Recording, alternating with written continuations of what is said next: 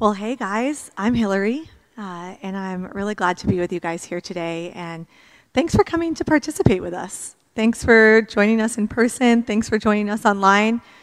It just means a lot to be together in community. And I'm going to jump us right in today by reading scripture for us, our scripture passage, and then we're going to continue on this series. So, if you have your Bibles, we're going to be reading from Colossians 1. And we're going to be reading verses 15 to 23. And then, obviously, if you don't, you already can see it here. The verses are on the screen, so no worries if you don't have your Bible. The Son is the image of the invisible God, the firstborn over all creation. For in him all things were created, things on heaven and on earth, visible and invisible, whether thrones or powers or rulers or authorities. All things have been created through him and for him. He is before all things, and in him all things hold together. And he is the head of the body, the church. He is the beginning and the firstborn from among the dead, so that in everything he might have the supremacy. For God was pleased to have all his fullness dwell in him, and through him to reconcile to himself all things, whether things on earth or things in heaven, by making peace through his blood shed on the cross. Once you were alienated from God and were enemies in your minds because of your evil behavior. But now he has reconciled you by Christ's physical body through death to present you holy in his sight, without blemish and free from accusation. If you continue in your faith, established and firm, and do not move from the hope held out in the gospel. This is the gospel that you heard and that has been proclaimed to every creature under heaven, and of which I, Paul, have become a servant. And that's the reading of God's word. So, we are in the middle of our series, This is Hope, right? And in this sermon series, this is where we're looking at what God has been doing throughout history. And we have a God who's on a mission, right? He's on a mission to bring himself glory, but also to bring us into himself. And quite frankly, what we're doing here at Hope is simply a part of what God has been doing throughout history, right? So that's why when we're linking our values, right, of Christ, community, and compassion, you can see any one of those throughout any point of history because they're inherently a part of who God is. They're a part of his character. And so today we are going to be moving into talking about our value of compassion. And God is deeply compassionate. He is on a mission, and he is full of compassion. He's made that clear throughout his word. We can see so many examples of this in the Bible, in the Old Testament and the New Testament, but we can also see examples of this throughout the series that we've already talked about, right? So we started talking about Genesis and creation, and the idea that God was compassionate to create us in his image, and he is created us and said it was good, and he's created us to provide every one of our needs for us. He was so compassionate to give us good things in creation as well. And then we moved on to talk about sin and the fall, and that even though we turned our face from God, God did not turn his face from us, even though we decided we wanted to try to do it on our own. He came toward us and he found us.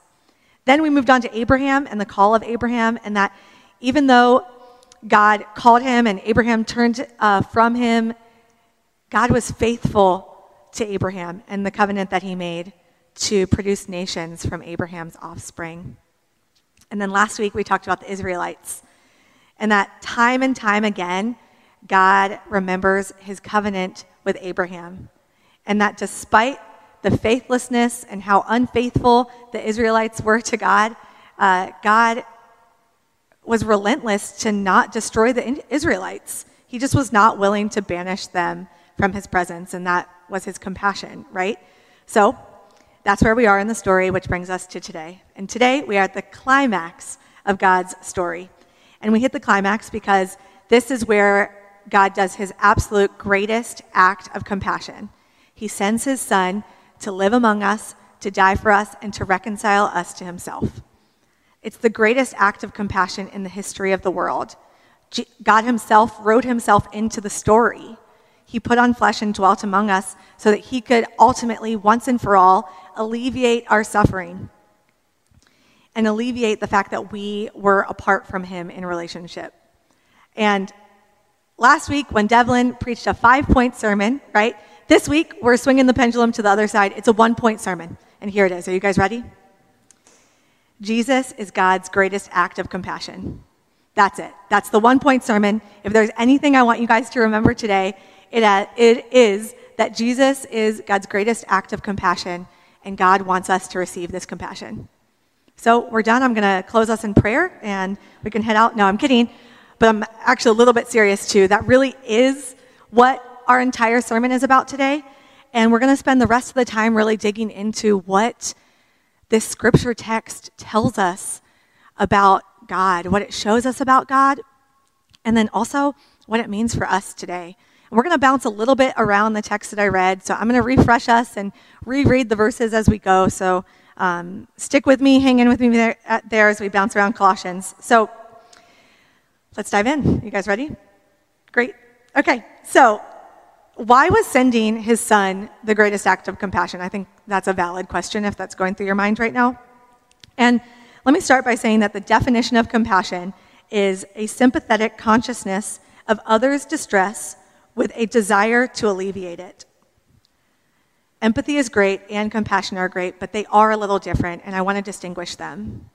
Empathy is simply having an awareness and an understanding of the distress of others. Compassion is empathy in action. It takes empathy into doing something about the problem that you're understanding that somebody has. It goes further.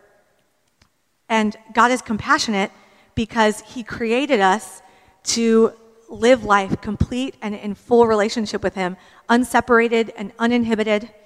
And as we talked about in the second sermon in this series, when we talked about sin, our lives are not in this perfect peace or this shalom with God, right? And quite frankly, you guys don't need me to tell you that in the sermon today. We can all experience that, and we feel that in our daily lives. We see it in the longings that we have that go unfulfilled. We see it in the frustrations that we have that come up even towards the people that we care about most, that we love. We can see it in our inability to do the things that we want to do, and our really great ability to do the things that we don't want to do. We can feel it in that struggle. And God knows that it's impossible for us to get out of that situation. He knows that life apart from him is no life at all, and that, quite frankly, we are in this hopeless situation where we need help. He was sympathetic to that situation, and, like we said, he moved into action to do something about it. God himself put on flesh and dwelt among us. And verses 19 to 22 in our text says, "For God was pleased to have all his fullness dwell in him, and through him to reconcile to himself all things, whether things on earth or things in heaven, by making peace through his blood shed on the cross. Once you were alienated from God and were enemies in your mind because of your evil behavior. But now he has reconciled you by Christ's physical body through death to present you holy in his sight, without blemish and free from accusation." God, being full of compassion, alleviated once and for all this suffering, and he did it in the only way that was possible. He knew that an intermediary wouldn't do. And why? What does that mean? Well, this is the greatest act of compassion because God is just and loving. So God is just. So in order for us to actually be reconciled and to be forgiven for our sins, a debt had to be paid. A punishment for the crime, if you will. The Bible says that the wages of sin is death, so that means that the payment for sin is death. So he couldn't just cancel it. He couldn't just say, "No sweat, we'll push it under the rug, it's fine, we'll start over." Or else he isn't a God of justice. He's not upholding the justice. But God is so loving that he willingly took on that debt, that punishment, that payment himself, despite Jesus' innocence. You see, it had to be Jesus that paid that debt and took on that punishment for us, because he is the only human in the history of the world to be sinless. You see, the only person free from blemish took on our blemishes so that in the view of God, we might be seen as holy in his sight, as blemish-free, as free from accusation. This is the greatest act of compassion because the one who is in complete relationship with God, in that perfect shalom with God, experienced the eternal separation. He experienced the abandonment of God, where God turned his face from him, so that we might experience eternal relationship with God and never be forsaken, so that we will never experience God turning his face from us. And God was just so moved by his love for us that he suffered for us so that we might one day no longer suffer. This is God's compassion. And God wanted to show us this compassion in his heart and his fullness. We can see this in our text that he chose to do this. Verse 19, reading it again, says, God was pleased to have his fullness dwell in him.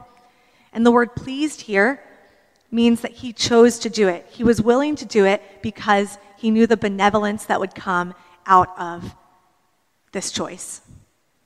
God was pleased to give us his compassion, and he wants us to receive it. Honestly, it's a little bit like when we choose and we're pleased to give somebody a gift, right? Nobody gives somebody a gift because they want them to not ever get the gift. We don't buy a gift and prepare a gift so that we keep it for ourselves, and we don't buy a gift and give it to somebody so that they reject it from us. No, we buy a gift for someone and we prepare it because we know them and we love them, right? And it's even in the preparing of the gift that we get really excited, right? We get full of joy and we're pleased to even prepare the gift. Think about it, right? The next time or the last time that you gave a birthday gift or some other type of gift to somebody, you thought about what would bring them joy, that when they received this thing, that they would be elated. And even in whether it's purchasing it on Amazon and just waiting for it to come in those 2 days that you're waiting, or putting it in the box and wrapping it, don't you start to get a little bit giddy and excited to give this gift to somebody? But then finally the day comes where you're giving them the gift and they open it and they receive it with joy and gratitude. Isn't that the point where our joy as the gift giver, isn't that when it swells, right? It's actually in the receiving of the gift that our joy as the giver becomes complete. And so it is with God. He was pleased to dwell in Christ, and therefore he's pleased for us to receive Christ as a gift. He's pleased for us to receive his compassion as a gift. And this is not a naive pleasure, and it's not a naive choice. Christ was well aware of the costliness of his death, and he still chose to do it. He was still pleased to do it. And that's because Christ knew the good that would come out of his compassionate sacrifice, and he wanted us to receive it. So why is it so hard for us to receive the compassion, right? Why do we feel hesitant? Why do we sometimes reject it? I think for each of us, the answer to that question is going to be a little bit different, and that's okay. And I do think that we should process through why individually it's hard to receive, that we should ask God to show us that and pray that with God. But I think beneath all of those answers, there's a commonality. And I think it might be hard for us to receive God's compassion because it requires us to admit our need for it. And admitting our need for it is really challenging. It's a lot harder, it's a lot easier to give compassion, right? When we give somebody compassion, it means that we have some sort of control over the situation. It means that we've got something to give. We've got maybe some comfort or power in the situation, right? We're not experiencing that exact same need as the person that we're giving compassion to. But it's a lot harder to receive because receiving the compassion means that we're admitting that we're not the strong one in the room. It means that we have to ask for the help. And it means that we have to admit that we are tired, we're weak, we're limited, we're full of blemishes, It requires a lot of humility. But the great thing about God's compassion is that it is for the needy. God's compassion is for the weak and the weary and the tired. And that's not to say that when we are in seasons where it feels like things are good and we are operating maybe out of a little bit of strength, it's not to say that God's compassion doesn't touch us there and reach us there. It certainly does. But I say this to say that even in those seasons, we have a need for the self-sacrificing Savior named Jesus, even if we don't realize that we have that need. And it's actually in our need that we experience God's compassion fully. If we don't admit our need, we diminish our sin and we cheapen Jesus' grace for us on the cross. In doing that, we reject God's compassion. And just like any act of compassion, it is only those who ask for help that actually receive it. So it's only when we admit that we are far worse than we ever imagined that we also realize that we are all far more loved than we could ever hope to be. But even in these realizations, we are quick to forget. We're quick to forget our need. We're quick to forget God's compassion and his love for us. And we need to be reminded of this compassion often. And the great news is that when we need to be reminded of God's compassion and what it looks like, we simply need to look at Jesus. Because just like in verse 15 says, it says that he is the image of the invisible God. Now, all four gospel accounts, Matthew, Mark, Luke, and John, give us a great picture of what God's compassion looks like. And I encourage all of us to read them regularly because we need to be reminded. But today I'm going to read for us Matthew 15, verses 29 to 38, because I think it shows us a really beautiful picture of what God's compassion is for us. So here's Matthew 15, verse 29 to 38. Jesus left there and went along the Sea of Galilee. Then he went up on a mountainside and sat down. Great crowds came to him, bringing the lame, the blind, the crippled, the mute, and many others, and laid them at his feet. And he healed them. The people were amazed when they saw the mute speaking, the crippled made well, the lame walking, and the blind seeing. And they praised the God of Israel. Jesus called his disciples to him and said, I have compassion for these people. They have already been with me for 3 days and have nothing to eat. I do not want to send them away hungry, or they may collapse on the way. His disciples answered, where could we get enough bread in this remote place to feed such a crowd? How many loaves do you have? Jesus asked. 7, they replied, and a few small fish. He told the crowd to sit down on the ground. Then he took the 7 loaves and the fish, and when he had given thanks, he broke them and gave them to the disciples, and they in turn to the people. They all ate and were satisfied. Afterward, the disciples picked up the 7 basketfuls of broken pieces that were left over. The number of those who ate was 4,000 men, besides women and children. What does this show us about what God's compassion looks like? First, it shows us that God is eager to give his compassion. Jesus didn't wait around for them to ask for food or for somebody else to come up with the idea. He called his disciples over to them because he had compassion. He had compassion on the people who had come to him. He was proactive to give them this compassion before they ever even asked for it. It also shows us that God's compassion is abundant. His provision is more than we have the courage to ask for and more than we believe is possible. The crowd of people came to Jesus to experience healing, right? But he went further to provide them with food so that they weren't traveling hungry.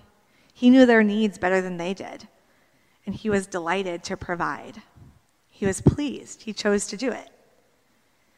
Then we have the disciples, right? The disciples questioned God's ability and the group's ability to provide for such a crowd.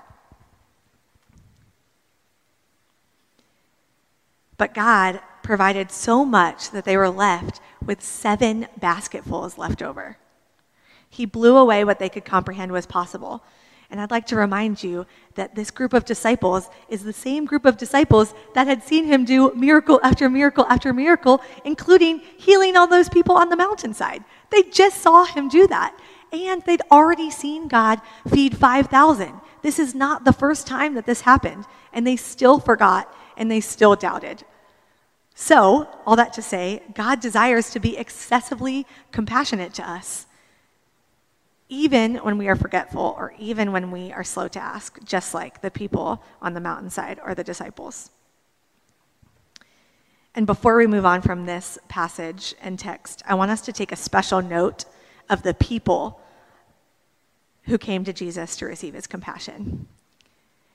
In Matthew, it said it was the lame, the blind, the crippled, and the mute. It was the people who had no special privilege in society. They had no skills, no ability, no standing, right? Jesus consistently shows special care to these people, and we have to note that. But today, before we move on, I don't want us to miss that above all, the people who received Jesus' compassion were the people who showed up, who humbled themselves before Jesus to come to the mountainside and ask for compassion. We don't know that these were the most in need people. There's not a gradient of what our needs need to be before we come to Jesus, right? It doesn't say that in the text. It's the ones who came. They certainly weren't the only lame, blind, crippled, or mute people in the world, but they were the ones who asked Jesus for his compassion. And so our job is to come to Jesus, to humble ourselves before him and ask to receive this ministry of compassion from God. First and foremost, it is that to receive it. But it's not to receive it just for ourselves, but to show the world. God wants to be compassionate to us and through us, just like he was compassionate to the disciples and through the disciples. And again, our original text in Colossians, we're going back there. I said we were bouncing around a lot, right? So our original text in Colossians shows us this in the life of Christ. In verse 16, it says, "For in him all things were created, things in heaven and on earth, visible and invisible, whether thrones or powers or rulers or authorities, all things in heaven, all things have been created through him and for him." All things, repeats that a lot, right? All things were created in him, through him, and for him, and that includes us. So that means that we are not meant to be a community for ourselves, just like Devlin said last week. We build a community in Christ, for Christ, and through Christ. And just like it says, if we are created by God in his image, and Christ is the visible image of the invisible God, then through Jesus' life, we see what compassion is intended to look like for us. Now, because of sin, our compassion for others is always going to be messy and full of mistakes. We're never going to get it right. But God gives us a picture of what he intends our compassion to look like through the ministry and life of Jesus. And as Christians, right, our ultimate need and our ultimate suffering, they've been met and they've been alleviated through Christ. So we are freed up and we are invited to join the ministry of compassion that God is doing in the world. We receive his compassion through active participation with him in it. That's what Paul's talking about in verse 23 when he says, "If you continue in your faith, established and firm, and do not move from the hope held out in the gospel." We continue in our faith by letting the compassion that we have received move us so deeply that it changes how we show compassion to others. We're not meant to hoard God's compassion for ourselves. We're meant to give it away, to pour it out on others. We're meant to do that individually, but also collectively as a local church community. God's compassion should change the way that we view our community here in Jersey City. It should change the way that we view our neighbors, our family members, our friends, our coworkers. It should help us view them the way that God views them, as people for whom he is compassionate. And as individuals and as a church, we can show compassion to our neighbors in a variety of ways because we are imitating Christ. Christ was not limited in how he showed compassion. We see him be creative. We see him think outside of the box. We see him be intentional. He intentionally planned his days around meeting the needs of others, around being compassionate towards them. And that means that if we are to imitate Christ in his compassion and in how we show compassion, we too must be intentional. We should plan for interruptions. We should plan that these interruptions mean that we get to show compassion. And we should plan to slow down enough that we can actually notice the needs of those around us so that we can hope to alleviate them. And it also means that we'll need to create space and practice these spiritual rhythms so that we can remind ourselves of God's compassion for us.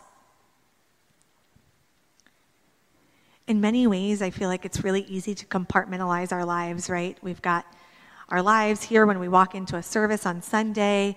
We've got our weekend lives, our personal lives, our work lives, our church lives, and it can make thinking about compassion a little bit difficult. It can make it feel less holistic. But there is compassion for us every single day and in every single thing that we do. And that includes Sundays and Sunday services too. Every part of our service points us to the compassion that God has for us and has shown to us and wants us to receive. Whether it's the community that we walk into, the hellos, the community that you walk in with, that's a form of compassion. Whether it's the songs that we sing in worship, the prayers that we pray, the confessions that we make, the rest that our souls find. They're all compassion for us right now, and they're meant to point us to God's compassion for us daily. So today, just like Craig said, we're going to be doing communion. And communion is a reminder that our God went to great lengths to show compassion to us and to reconcile us to him. So when we eat the bread or the cracker or the wafer, it's a reminder that Christ compassionately reconciled us to himself. Christ compassionately reconciled us to God through his physical body, through death, to present us holy in God's sight, without blemish and free from accusation. It's that reminder. And when we drink the juice or the wine, it's a reminder that Christ compassionately made peace for us through his blood shed on the cross. It's that reminder.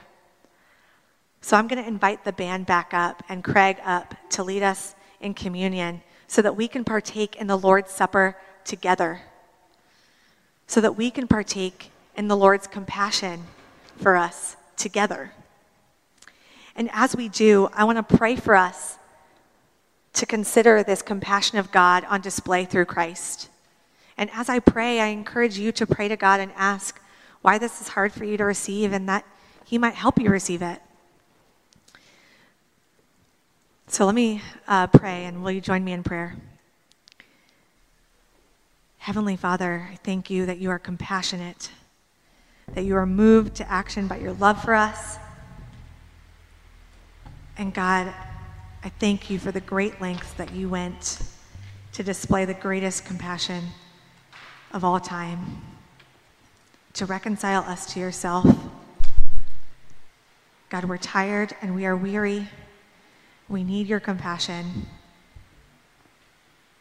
And we confess that things hold us up. It's hard for us to receive it. Would you make it clear to us why it's hard? And would you help us to receive your compassion that you chose to give, that you are pleased to give? And God, we thank you for the life of Christ, that it is our picture of your compassion. It is our evidence. It is what we look to when we want to know your love for us. So thank you, Jesus, for your costly compassionate sacrifice. I pray that through communion right now, you would draw us in and draw us closer to you. I thank you that you've been on mission throughout history to show us your compassion, and that you invite us to partake in that actively and also to join you in that mission. We pray all of these things in your Son's holy name. Amen.